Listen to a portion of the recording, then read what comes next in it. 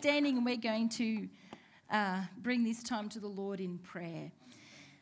Heavenly Father, we thank you for this opportunity to be together. There's nothing quite like getting with the people of God. It's so wonderful. And thank you that we can come around your word, that we can be taught by you and, Lord, filled with you. Lord, I ask that you would open our spiritual eyes and ears today, that you would anoint me to bring this word and that you would anoint the listeners to receive. And that, Father, we would not leave the way we came, but we would be empowered and filled with the Holy Spirit in Jesus' name. Amen. You may be seated. Okay. Well, if we were an airline, I would be telling you to please fasten your seatbelts and fold up the tray in front of you, because we're about to take off. We are going to go. Are you ready to buckle in and get into it today? Yes. I'm doing part 2 of Discerning the Times.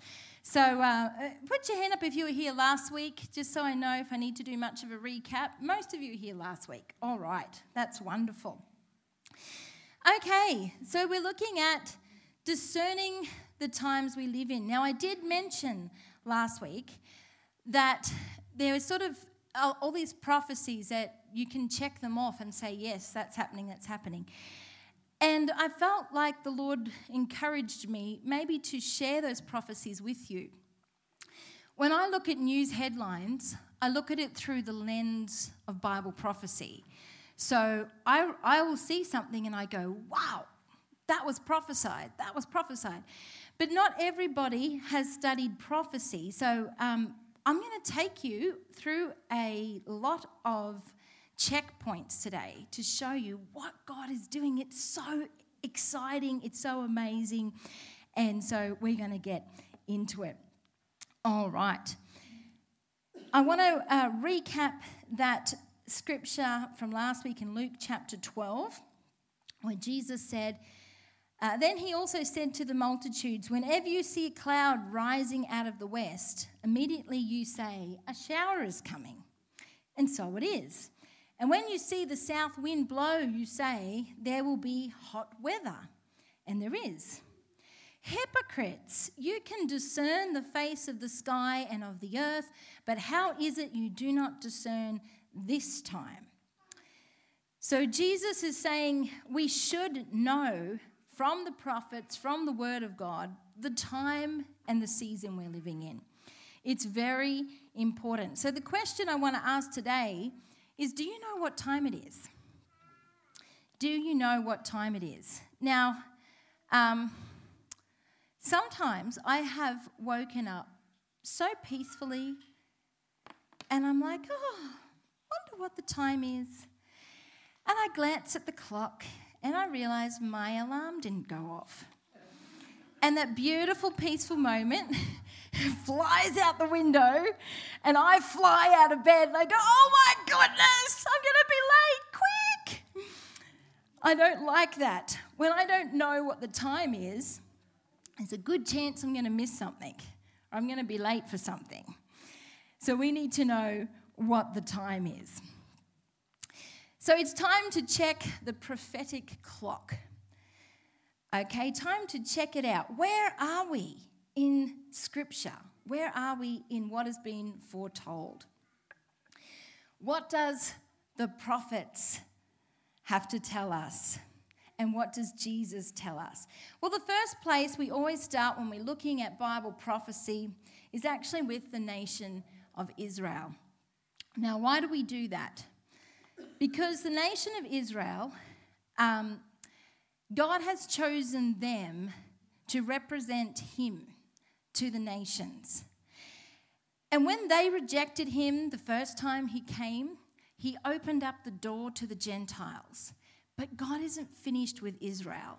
There are so many prophecies in the scripture that tell us God's plan for Israel in the future. One of those prophecies, well, actually there's many of them, where God said, I will draw you back to your land. So in 1948, when Israel was once again established as a nation, that was like the starter again of the prophetic clock. That clock began to tick. Because for nearly 2,000 years, they had been a people dispersed among all the nations of the earth. They had not had their own homeland.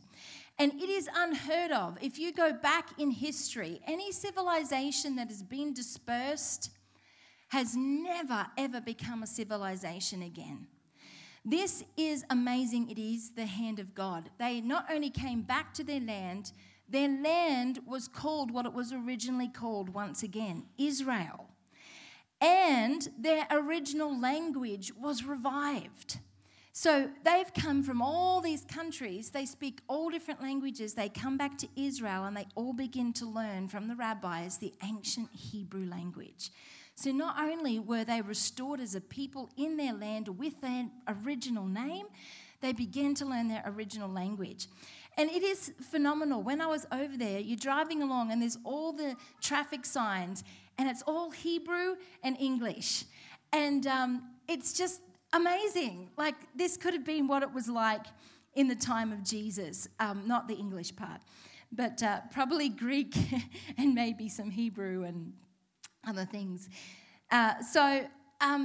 Phenomenal. So Israel is God's timepiece. If you want to know what the prophetic time schedule is, keep your eyes on Israel. There's a lot of things. One of the main ones I want to cover off on just very briefly today is the wars of Gog and Magog, prophesied in Ezekiel 38 and Ezekiel 39.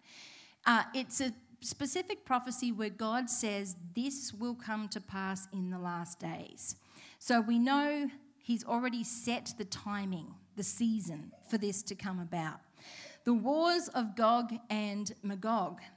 Now what it says is there would be an alliance of nations who will come to take spoil from Israel, who will come to invade Israel. They will band together, they will come on all sides, and they will attack Israel. It tells us that no nation seems to come to her rescue. She's on her own. And that God himself will fight for her. There will be such an earthquake. There will be pestilence poured out on those armies. They will turn on each other. And it says they will fall by the thousands on the hills of Israel. God will fight for her. All the nations of the world, it says, will know that God has fought for Israel. So this one has always been very exciting to me because I have read all my life all these amazing things that God has done, like the plagues in Egypt and stuff like that. And the thought of getting to see God fight for Israel in modern day times, wow, pretty cool. So what I've got up here is just a little map. So it talks about all these nations that will band together and come against Israel in the last days. And I'm going to show you another one, or you can even see down the side, the modern day names. So Russia, Turkey, Iran are the three top ones there. Ethiopia, Sudan, Somalia, Libya, and it goes on. So let me just show you this one. Okay. This is where the Bible says these are going to come. Now, interestingly, if you look at these nations, we've got all these Abraham Accords that have just been signed. And those nations aren't there. So there's like a division amongst Islam at the moment. Those who are, normalizing relations with Israel, and those who are saying, you've gone against Allah and our Prophet by doing that, and they believe that Israel should not exist. So the prophecy is that these nations would band together and would unify to attack Israel. Now, I want to show you some of the recent headlines, which I just think is astonishing. Okay, so we've got here, alliance of Gog and Magog nations is already happening now. See this top headline over here? Russia and Turkey presidents discuss invading Israel. Isn't that unreal? Wow. I mean, wow. Russia, out of patience with Israel in Gog of Magog sign. Here's another one. Russia turns. Up here, Turkey prepares multinational Islamic agreement. We have just had Russia, Turkey, and Syria in discussions, and they have come to an agreement. It's a strange agreement because they're all rather like Erdogan there is and Vladimir Putin. They're both very like they're the boss, they're the top dog. So they've come to this agreement where they can agree on things that they don't like, and they don't like Israel. And that's what has unified them. So this is just amazing. This is what I mean.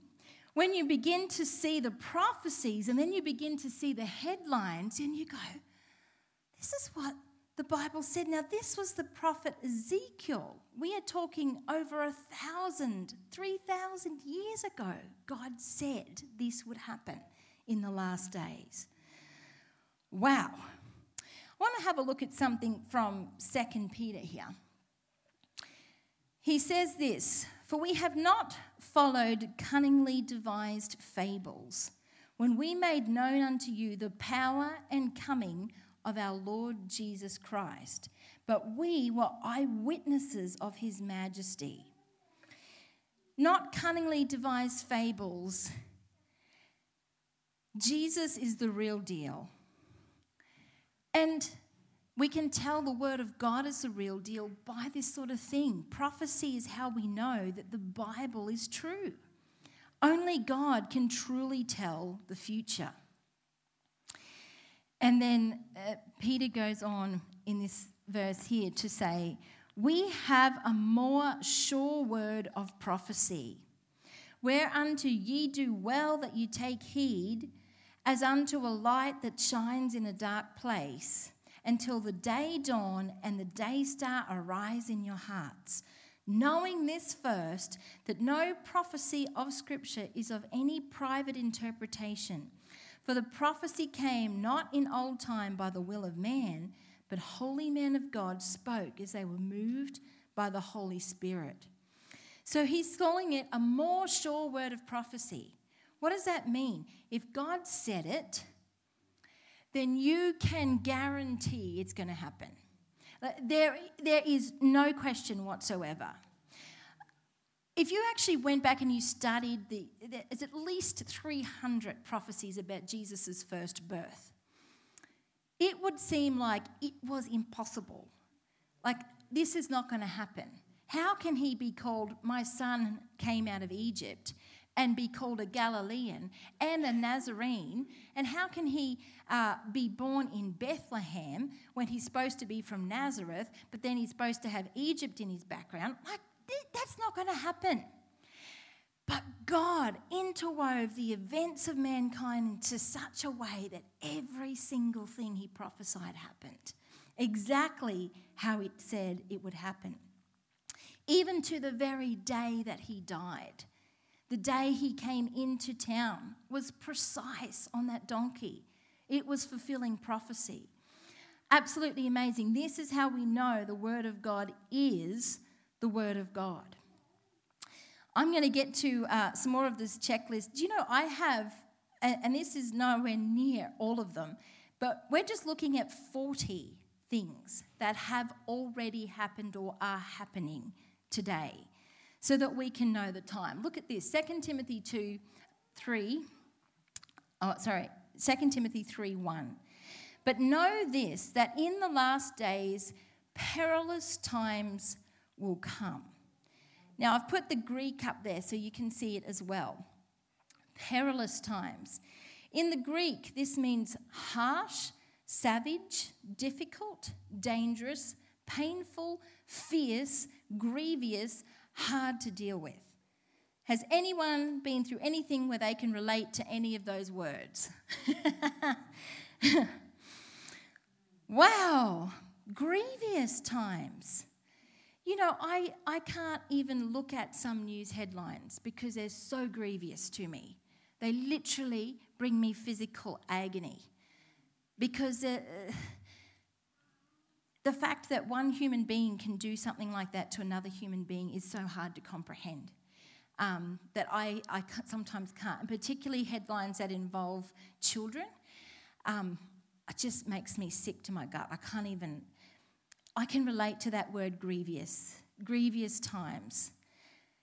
Dangerous, painful, fierce, hard to deal with. The word describes a society that is barren of virtue but abounding with vices. It sounds exactly like our society today. The other thing here, it says, knowing this, that in the last days perilous times will come. That word times there in the Greek means opportune time, a set time, an appointed time, a due time, a definite time, a seasonable time, a proper time for action. So this, again, like I was saying last week, this is a prophesied, appointed, set time. And it's talking about the perilous last days. Then we get to our checklist. And there are so many here. And I think we're going to see some stuff. And many of you probably already know some of this. But just to have it reinforced is amazing. Let's have a look at just the first part of this checklist that we get given in 2 Timothy. So men will be lovers of themselves. I just wonder, with all the phones we have now and the cameras on them, if we were to look through people's photos, the majority of them are probably related to themselves. Because we've got this wonderful little button you can touch and it turns the camera around and you can do selfies. Men will be lovers of themselves. I had an occasion, probably a month ago or so now, where I was driving to work and I started dodging massive pieces of tyre on the road. And I'm like, oh. And then as I get around the bend, there's a car right in the middle of my lane and an elderly man, I would have pitched him around in his 70s perhaps, and he's sort of standing next to his car bewildered and his tyre is gone. There's just a rim. And so I pull over. Well, I swerved because I couldn't stop that fast. So I swerved around him and then went up and pulled over and came back to see if I could help him.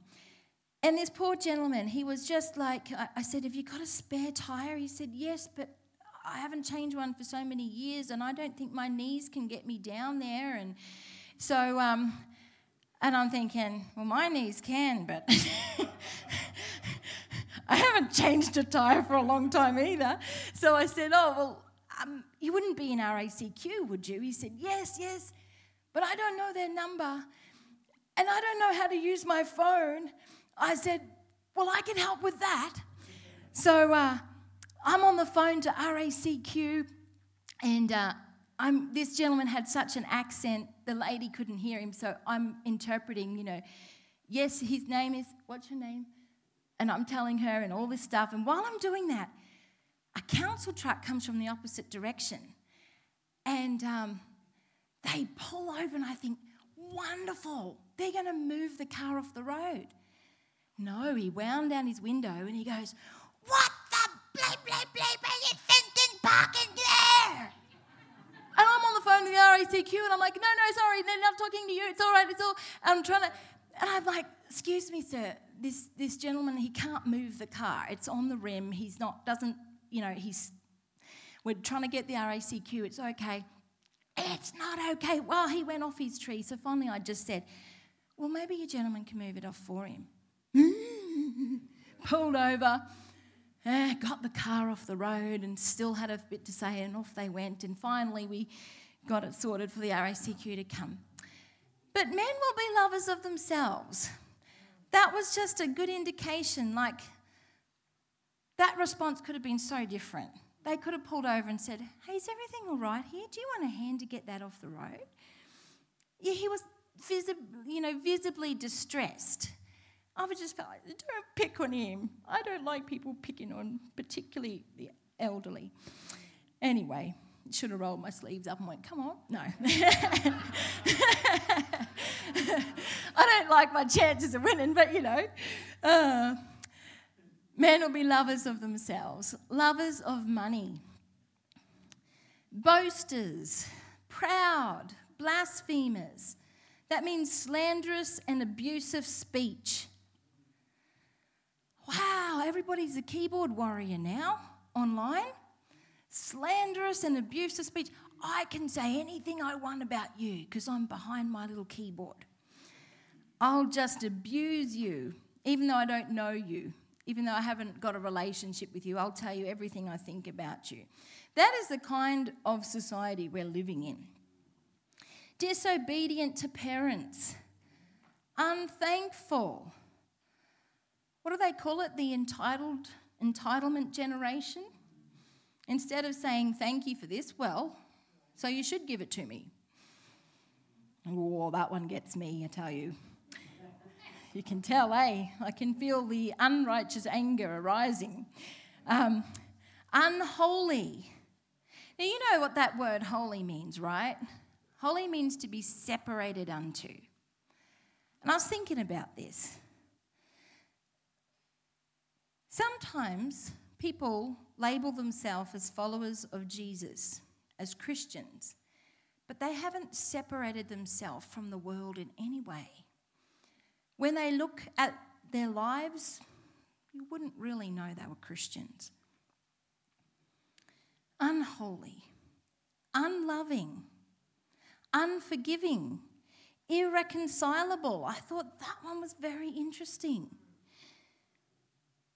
Have you ever had a big fight with someone and many years later you remember the fight but you don't remember what you fought about?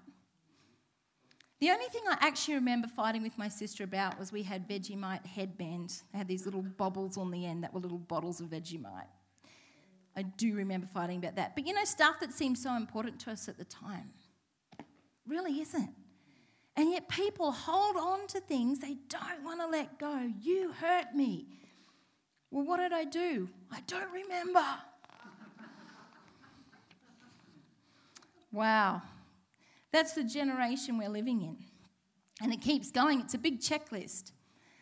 Slanderers, without self-control, brutal, despisers of good. That's a biggie. The scripture tells us in the last days that they would call what was good evil and what is evil good. And I can think of a big list of things that are evil that have been touted as good all over society. Despisers of good.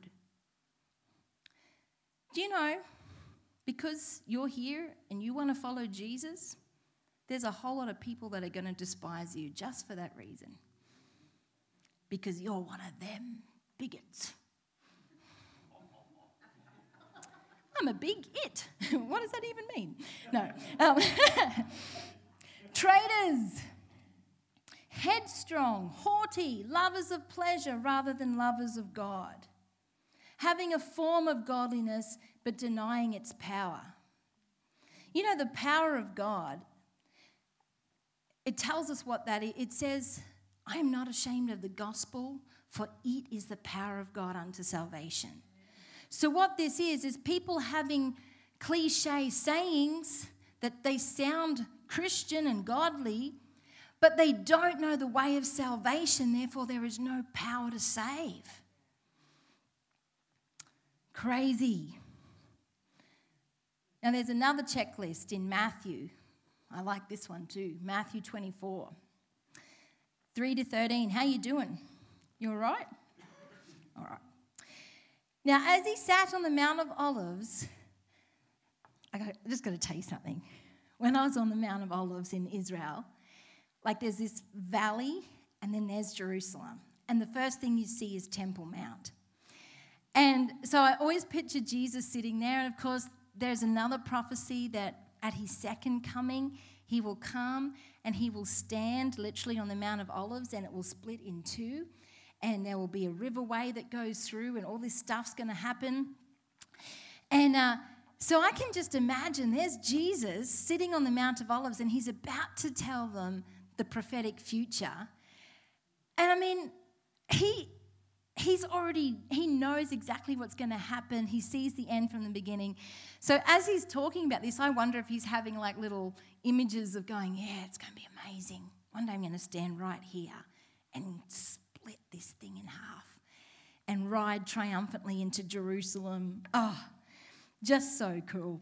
Anyway, they're sitting there and they come to Jesus privately saying, tell us, when will these things be?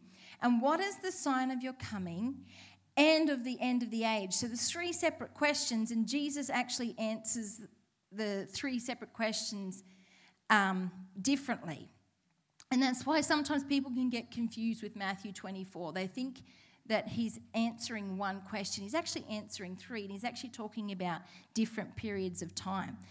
But let's unpack it a little bit, shall we? Do I need a different mic or... I'm booming. Matthew 24, let's have a look at this. First thing Jesus said when they said, what is the sign of your coming? When will these things be? And of the end of the age? Thank you. That's better. First thing he says is, take heed that no one deceives you. So if I wanted to deceive someone, how would I go about that? What would make something deceptive? It would have to appear real. Have any of you ever seen someone who does like tricks, an illusionist?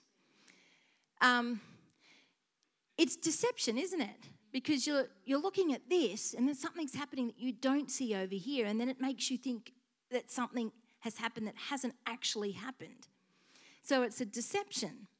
This is the first thing Jesus says for the time that we're living in. Take heed that no one deceives you. So what that tells me is don't just be gullible. And I've had to learn this because I've been a very gullible person in my life. I will take you at face value. And if you've got a good poker face, then I will be completely a captive audience. But we have to look deeper. We have to look deeper. And how do we know the truth? Now, my sister worked in a bank for a while, and part of her teller training was to look at these notes all the time. Because if you see the real enough, you will recognize the fake. And so and then occasionally they would throw a fake one in and see who picked up on it. And they even got like bonuses and stuff if they could recognize a fake note. And truly, the only way to not be deceived is to know the real. We have to know the Word of God. If we don't know the Word of God and someone makes something sound holy and righteous and they use enough big spiritual words, we might be taken in. Take heed, no one deceives you. Many will come in my name saying, I am the Christ, and will deceive many. Now, we have had a lot of people claiming to be Jesus, but it didn't say that. It didn't say there'll be a lot of people coming claiming to be Jesus. It said they will claim to be the Christ. That word Christ means the anointed one.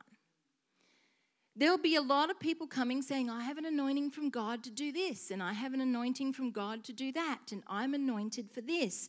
And they might even have signs and wonders to follow. It says they will deceive many. How do you know if they are actually anointed by God, if they are an anointed one? Go back to the Word. Are they proclaiming the true message?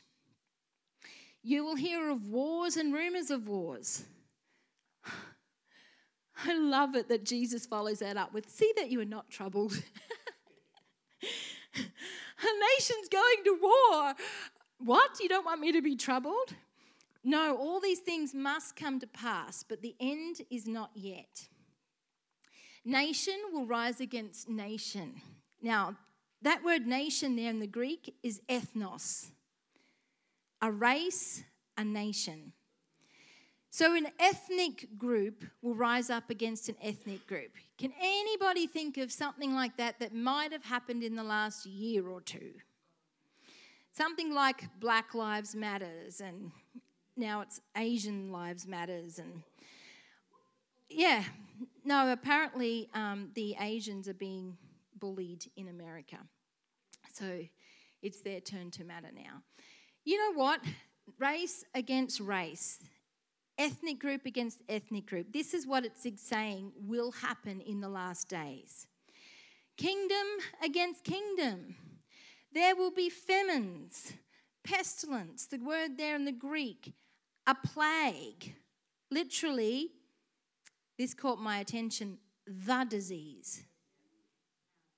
Isn't that interesting? You know, we used to be able to go in different places all over the world, and you'd go to different areas, and different areas would be affected by different ailments, different diseases, maybe malaria, maybe whatever. But now there's the disease.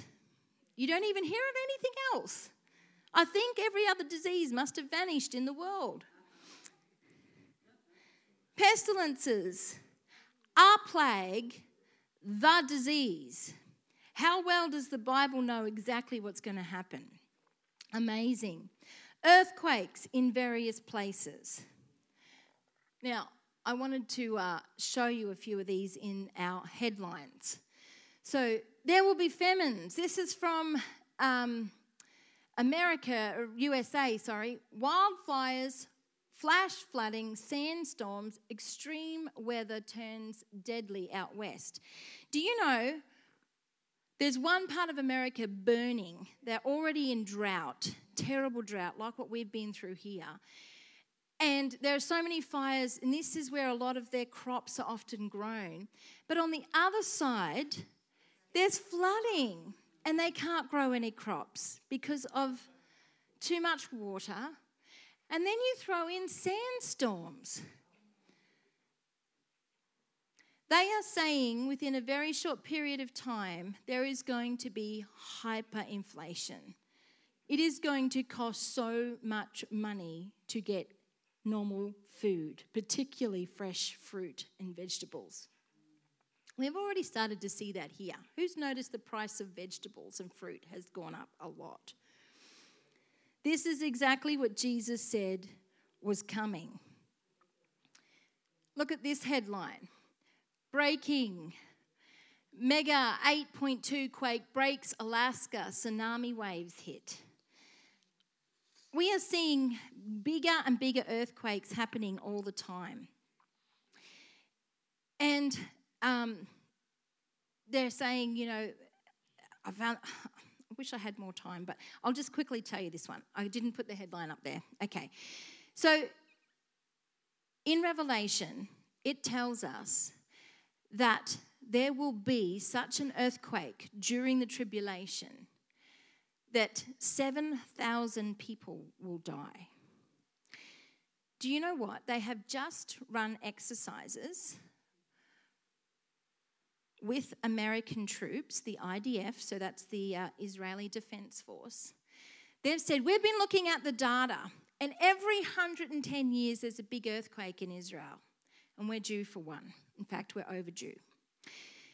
So we are planning for an emergency response for an earthquake that we expect will kill 7,000 people. This is in their newspapers. Where did they reach that number? They've done these drills, what they're going to do, how they're going to get people out, which way they'll approach. They'll come from the sea to bring in aid and all this stuff. They fully believe this earthquake is coming and it's going to kill about 7,000 people. And how are they going to have enough food and emergency response to cope for it? The Jews don't read the book of Revelation. That's not in their Torah. That's not in their Old Testament scriptures. They don't know this stuff. But I look at that and go, that's unreal. That's in the Bible. Wow. Okay. What else is he saying in Matthew? All these things are the beginning of sorrows. So I really want to just point out this for a minute. In the Greek there, that word sorrows means a birth pang, a pang or a throe, especially of childbirth, pain, sorrow, travail. So all those things that we just listed in that checklist in Matthew there are the beginning of birth pangs. So let me go back.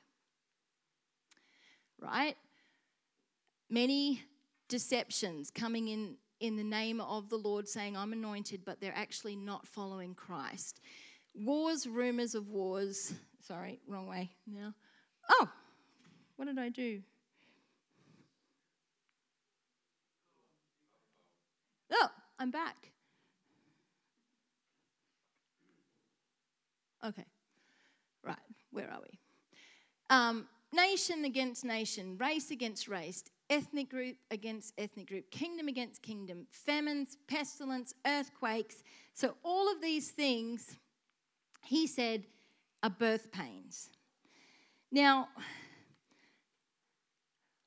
when I had my children and my birth pain started, it was uncomfortable, but I'm like, I got this. This is fine. But later, as that progression took place, this ain't fine no more. Those birth pangs were coming closer and closer together. And where I used to be able to sort of block it out, now it's my whole focus because that's all I can think about. And so what Jesus is trying to say is these things may not be abnormal. Famines, earthquakes, wars, they've been around a while.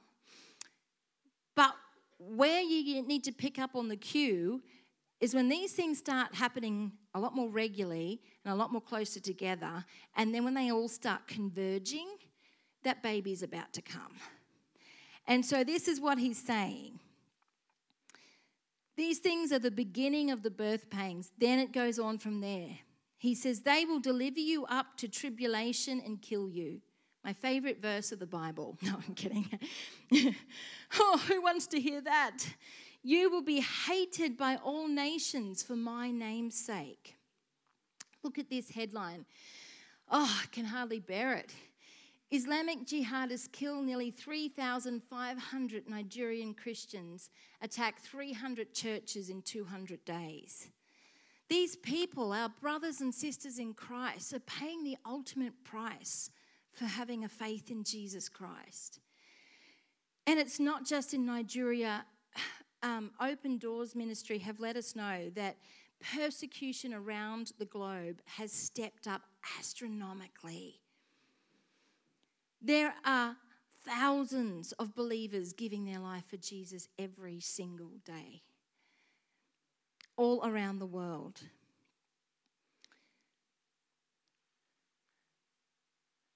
You will be hated by all nations for my name's sake.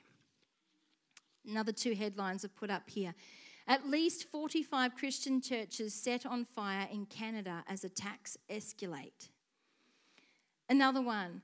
Banned for biblical beliefs. Christian farmers in court after being punished for views on marriage. They were not allowed to have a stall at the farmers market because they believe marriage should be between a man and a woman. Can you believe that? This is in America. You will be hated by all nations for my name's sake. It's happening, exactly as he said. Many will be offended. I don't even think I need to comment on that. I mean, has there ever been a generation more offended about everything?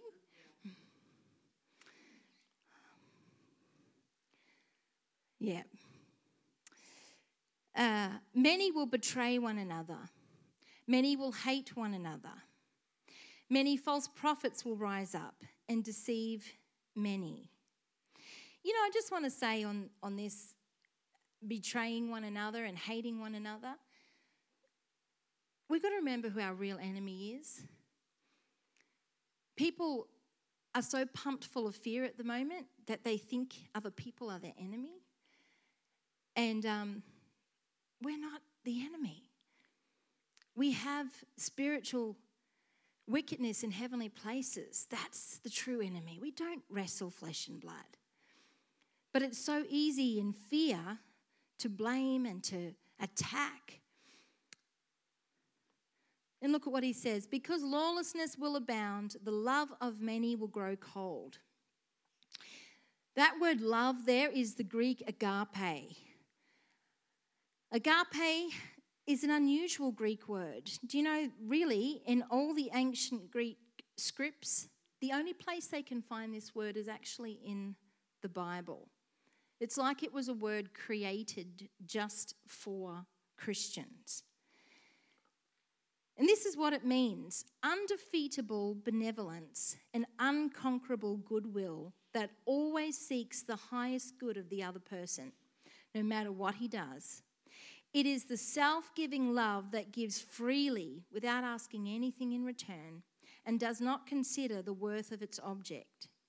Agape is more a love by choice, and it refers to the will rather than emotion, the unconditional love of God. It's the opposite of another Greek word, phileo, which is like a brotherly love, but it can also just mean, like the feeling, the emotion of love. So what we have here is a love by choice, and that's what the scripture says would grow cold. So people are instead going to be choosing a love that just makes them feel good in the moment. No commitment. And we see that everywhere, don't we? I'm in this for as long as it's good for me. Otherwise, I'm out of here. There isn't much commitment out in the world at all anymore. It's all about me, and it's not about the other person. And that is an incredible definition of love, the love of God. But lawlessness will abound. Again, I just saw another headline, where that whole defund the police movement in the United States that started. Some of the places where they have defunded the police, there is so much crime. It's literally gone off the charts. Lawlessness is abounding. We're already here. All these have got ticks. Sorry. Okay, then Jesus says, "He who endures to the end shall be saved." I want to look at this word, endures. It means to hold one's ground in conflict, bear up under adversity, hold out under stress, stand firm, persevere under pressure, wait calmly and courageously. I believe the Lord wants to fill us with the Holy Spirit so that we can have boldness and so that we can endure in these days that we live in, so that we can hold our ground, not aggressively, but calmly and courageously, that we can stand firm. It's hard to stand for righteousness when everything around you is opposite. But he is saying, endure, stand firm. Hold on, it's okay. I've got this. You will be saved. What have I got up there? All right, this is an interesting passage of Scripture. I've got to tell you, if I had read a book some years ago with some of the stuff I'm about to tell you, I'd say, well, that's really far-fetched, that's just a bit made up. But you can't make this stuff up. This is amazing. All right, look at this, Matthew 16, 1-4. The Pharisees and Sadducees came to Jesus and tested him by asking him to show them a sign from heaven. He replied, "When evening comes, you say, 'It will be fair weather, for the sky is red.' And in the morning, 'Today it will be stormy, for the sky is red and overcast.' You know how to interpret the appearance of the sky, but you cannot interpret the signs of the times. A wicked and adulterous generation looks for a sign, but none will be given to it except the sign of Jonah." Jesus then left them and went away. Okay, a wicked and adulterous generation gets the sign of Jonah. Do you think we're living in a wicked and adulterous generation? Are you ready for this? Look at this. The sign of Jonah. This man made headlines all around the world because he was swallowed by a whale. And look, it says the real life Jonah. Swallowed by a whale, this man's incredible tale of survival. Made me smile. But yet it's not the only one. Look at this. As in the days of Noah, Matthew 24:37. But as in the days of Noah were, so also will the coming of the Son of Man be. Look what else just made headlines. Britain detains Noah's Ark, doubting it can handle the sea. I mean, all of a sudden, Noah's Ark and Jonah are in the headlines. Exactly two of the signs that Jesus says. That's what I said. You can't make this stuff up. It's funny. You know what I thought was really amusing? When President Trump was in power and his Vice President, Mike Pence, and all you heard was trumpets, trumpets, trumpets, trumpets for 4 years. Isn't that interesting? And then now we've got in President Biden and Kamala Harris. And do you know what Camilla's name means?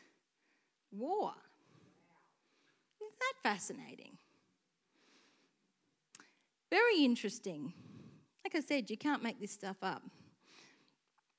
Okay, now I want to go to Revelation. Oh, how many slides have I got left? I don't think I'm getting through all this today. Okay, but I will try and get through this bit for you. Revelation 6:2. What this is we've got the believers in heaven represented by the 24 elders. They've just heard a trumpet telling them to come up here, and I will show you what will happen afterwards. And then it talks about the seals being opened on the scroll. And the first seal releases a horse. It's a white horse. And so when the first seal comes off, John says, "I looked and behold a white horse, and he who sat on it had a bow, and a crown was given to him, and he went out conquering and to conquer." Now, God is so incredible.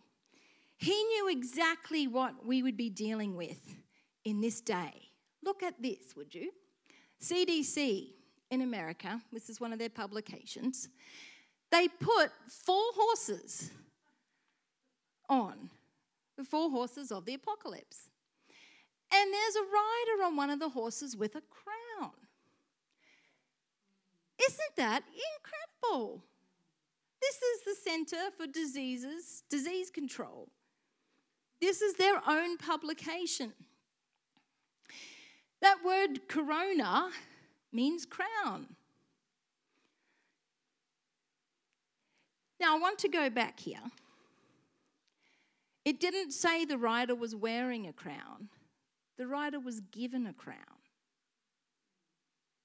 See the difference? He was given a corona and went out conquering and to conquer. The Bible is so on point.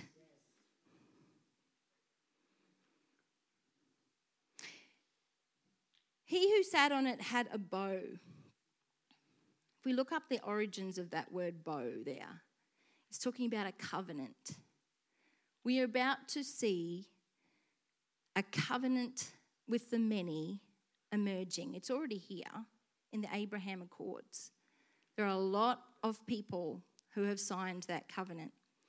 What begins the tribulation, it says, is when that covenant is confirmed by what was known as the Antichrist or the son of perdition. So that's what we see in the very first seal. There's going to be a covenant confirmed. He had a bow. That bow means covenant. And a crown was given to him. He went out conquering and to conquer. Wow. I don't know. What's the real time, Jeremy? What is it? Okay, no, I'll have to leave that. But I will finish off. Sorry. I wanted to show you a Red Sea moment, but we will go. Oh, I keep pressing the wrong button. Okay. Now, I will just quickly finish with Psalm 20, verse 6 to 7. Now, this I know. Sorry, that's a bit blurry. Now, this I know. The Lord gives victory to his anointed. He answers him from his heavenly sanctuary with the victorious power of his right hand. Some trust in chariots and some in horses, but we will trust in the name of the Lord our God. Oh, sorry. Give me one more scripture. Okay.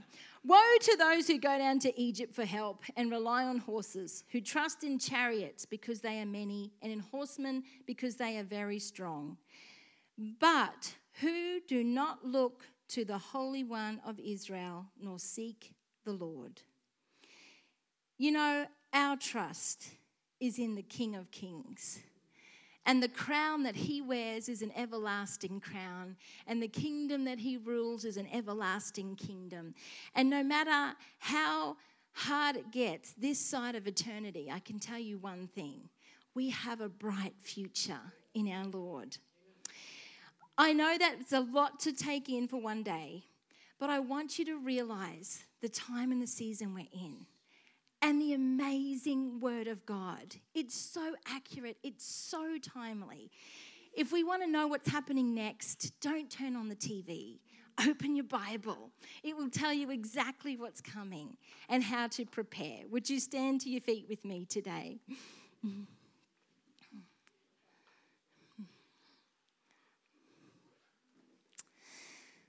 I'm just going to give an opportunity. If you don't know Jesus, this is a really good time to get to know him. Let's put it this way, I wouldn't put it off. Actually, the Bible says it like this: today is the day of salvation. Now is the acceptable time. Because you don't know about tomorrow. We think we know about tomorrow, but we're not promised tomorrow. We have now. Now is the day of salvation. So if you want to bow your heads with me, and if you're in this place or if you're watching me online and you haven't made that decision to follow Jesus Christ, then I want to give you an opportunity today. The Bible says to be saved from what is coming, to be saved from an eternity without God. It's as easy as ABC. A is admit you're a sinner. Now, for some people, that's hard. Some people think, I'm a good person. I haven't done anything overly bad. But the scripture tells us all have sinned and fallen short of the glory of God. B is for believe. Believe in the Lord Jesus Christ and you will be saved. That means putting your entire trust in his goodness and his perfection and his ability to save you. Not your own ability to please God, but putting all of your trust in Jesus' perfection on your behalf. And C is for call. Call upon the name of the Lord. Confess with your mouth that Jesus is Lord and you will be saved. I'd like to lead you in a prayer today if you would like to pray this with me. And we're just going to follow those ABCs. So if you want to receive salvation, if you want to follow Jesus, why don't we just pray together? Heavenly Father, I admit I am a sinner. I need salvation. I believe Jesus is my Savior. I put my trust in Him alone. I turn from my past and I embrace the future you have for me. I confess with my mouth that Jesus is my Lord. And I believe in my heart that you raised Jesus from the dead. I am saved. In Jesus' name, amen. Amen. Hey, I want to encourage you. Tell someone the ABCs of salvation this week. Tell them how to be saved. We're running out of time. And it's their time to be saved. So let's go out, be bold, be brave, and be courageous. And let's see what God's going to do. Because He's always amazing. Bless you. Thank you. Awesome. Very good. Very good.